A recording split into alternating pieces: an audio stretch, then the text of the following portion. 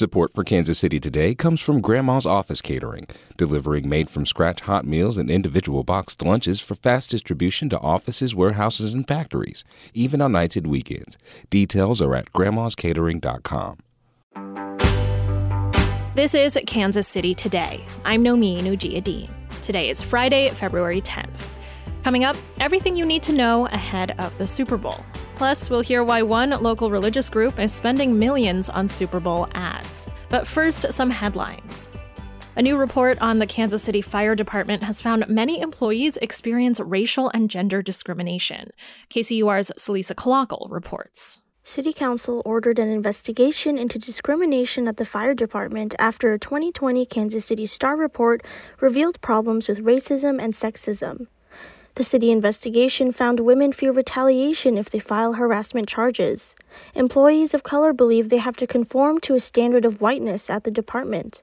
The report also said the KCFD unions prevent supervisors from holding bad employees accountable. Kansas City says it's taking seriously the claims of discrimination included in the report.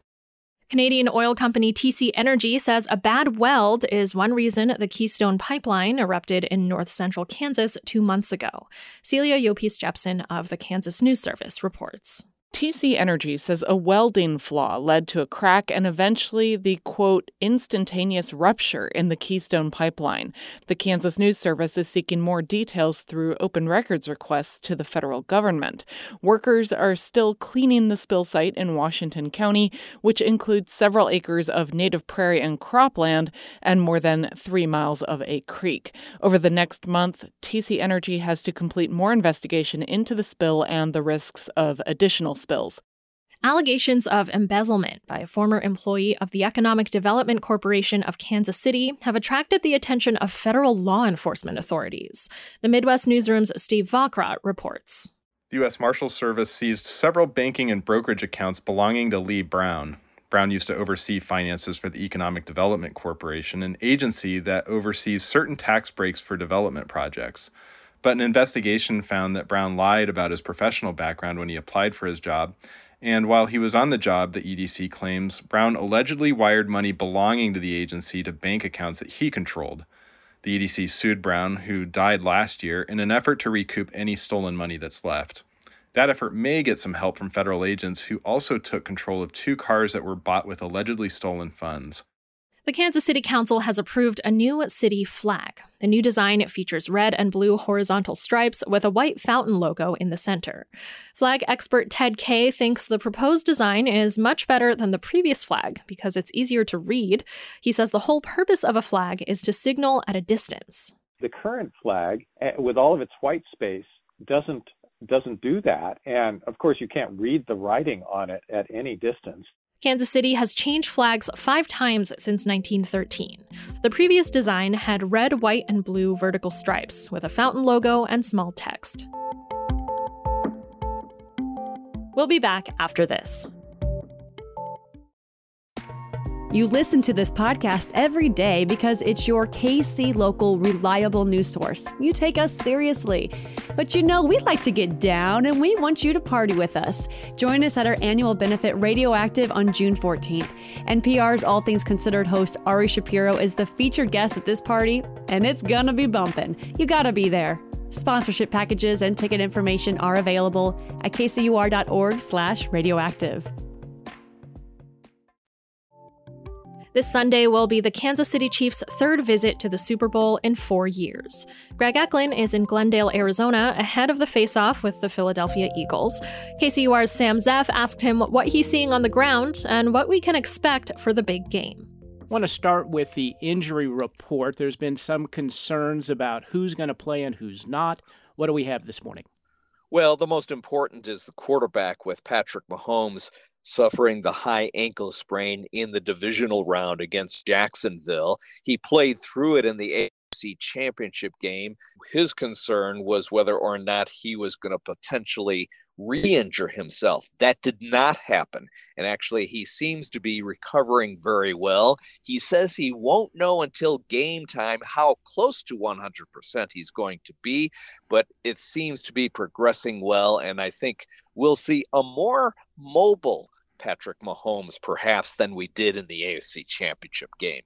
We're also looking at a couple of wide receivers who have had some limited practice, linebacker Willie Gay. How is that looking for Sunday? I think actually promising on that end as well. Willie Gay spoke with reporters yesterday, and the other one on defense was L'Jarius Sneed, who says he has cleared the concussion protocols. So I think actually going into this game physically, the Chiefs are in very good shape.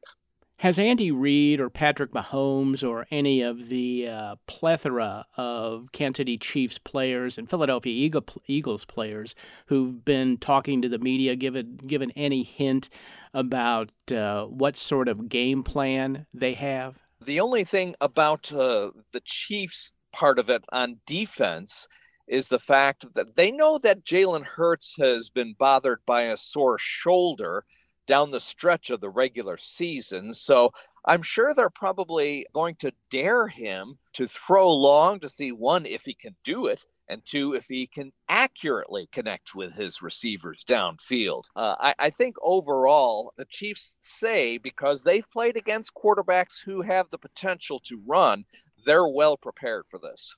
All right, that's the football aspect. Let's have some fun now. You're at Chiefs headquarters. Tell me what it feels like there. You seeing a lot of folks from KC?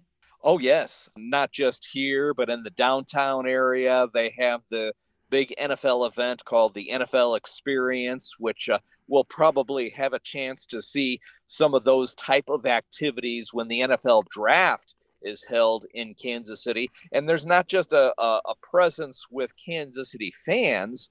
Outside the big media center and the convention center, there's a table that everybody will, in the media anyway, will pass by that says Visit KC and has the dates of the NFL draft in Kansas City. So Kansas City, from the city standpoint, is promoting itself in that regard. And then there are also a lot of fans, and they were quite vocal on Super Bowl opening night when that was in the same arena that the Phoenix Suns play their home games. Now, Greg, you know that I worked in Philadelphia for 17 years. I know a lot about the Philadelphia Eagles, more specifically about Philadelphia Eagles fans. How are they behaving there? So far, so good. I have not heard any mischief. And, you know, these are the fans that maybe you were there, Sam, when they booed Santa Claus. But they seem to be on their best behavior so far. Nobody greasing any poles there in Arizona? No, it's funny. I've been asked about that. You know, I think if there are any poles to be greased, it would be done in Philly and not down here in the Glendale, Scottsdale, Phoenix area.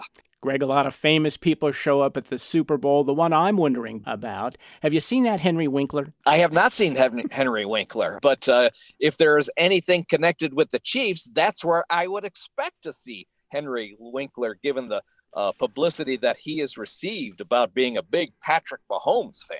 You're in the desert, Greg. How's the weather? You know, on my way to the 8 a.m. news conference, local time, I woke up and drove into the sunrise that was not quite above the beautiful mountains on the horizon of the Phoenix area. Greg Eklund in Scottsdale, Arizona for KCUR ahead of Super Bowl 57. Greg, good to talk to you. Thanks, Sam. That was KCUR's Sam Zeff and Greg Eklund. Something else you might see this Super Bowl Sunday, between all the ads for cars, beer, and salty snacks, is a commercial intended to rebrand Jesus. An Overland Park Foundation is spending $20 million on a campaign called He Gets Us, portraying Jesus as just as human as the rest of us. KCUR's Peggy Lowe reports. The video opens with a young black man in sunglasses dodging cameras. There was an influencer who became insanely popular. Everybody started following him. The scene looks straight out of a 2020 Black Lives Matter protest. Then a photo comes up of a young man hugging a white police officer, and it says one day he stood up for something he believed in. People got angry. The establishment called him an extremist. They would stop at nothing to shut him up, the video says. Then these words flash on screen. Jesus was canceled. So they did what they had to do. They nailed him to a cross. That's just one of many videos that are part of a $1 billion ad campaign called He Gets Us. It's funded by a once quiet nonprofit in Overland Park named The Signatory. This Sunday, the He Gets Us campaign will air 2 ads during the Super Bowl. It's spending $20 million to spread the brand of Jesus as a guy who had empathy for the poor, was an activist, or who was just as sick of politics as the rest of us. So this is the rebranding of Christ as a revolutionary. Gerard Tellis is a marketing professor at the University of Southern California Marshall School of Business. You may have already seen some of the ads. They've been broadcast since last year during big TV sporting events. And Tellis says there's a reason for that.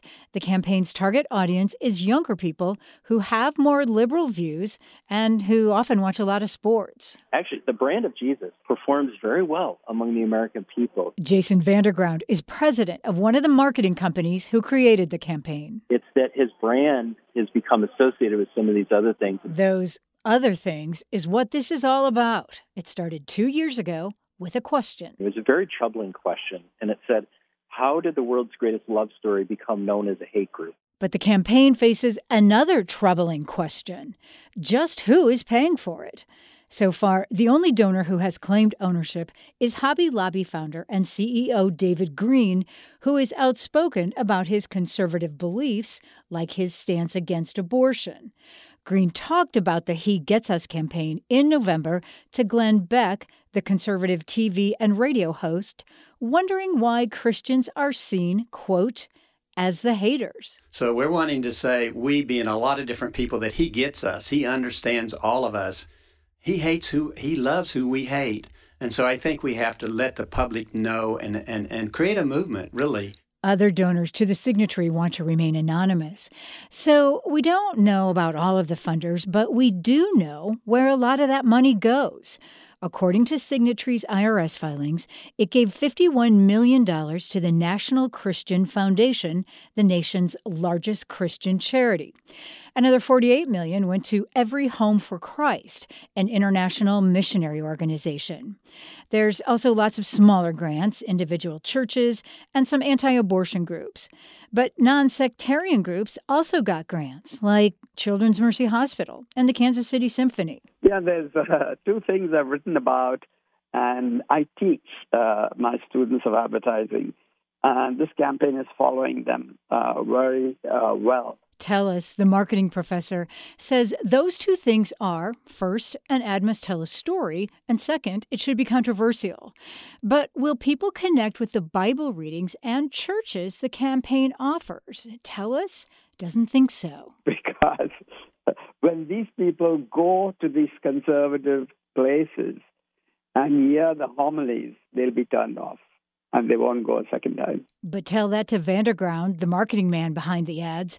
With that many eyeballs and dollars at stake at the Super Bowl, he just wants the biggest audience. So he's praying for a close, competitive game. For KCUR 89.3, I'm Peggy Lowe.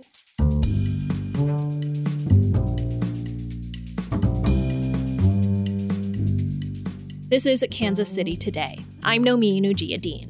This podcast is produced by Trevor Grandin and KCUR Studios and edited by Lisa Rodriguez and Gabe Rosenberg. To read Greg's coverage of the Super Bowl and Peggy's story about the He Gets Us campaign, visit kcur.org, where you can find more local news from Kansas City's NPR station. Thanks for listening, and I'll see you next week.